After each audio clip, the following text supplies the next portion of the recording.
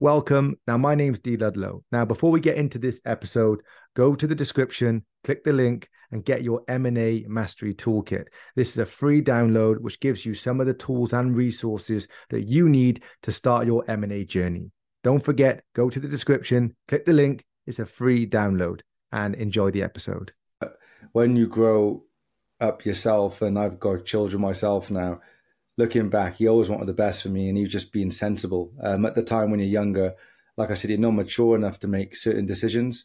You make decisions that you can't fathom what your life's going to look like in 7 to 8 years, and you can't also fathom how this decision you make today is going to impact things in 7 or 8 years. It's hard to see what that looks like when you're 16, 17, 18. Yeah, I would say even up to like 25 years old. Some people mature quicker than others, but let's be fair. There's always going to be people out there that have done something that they regret, or there's something that they probably would have took a different pathway if they had the knowledge they have today 10 years ago. And, so it is hard. So it's really important to have that person around you that gets you in tune with your self-awareness to allow you to understand the actual decision you're making, or potentially the consequence of the decision that you're making.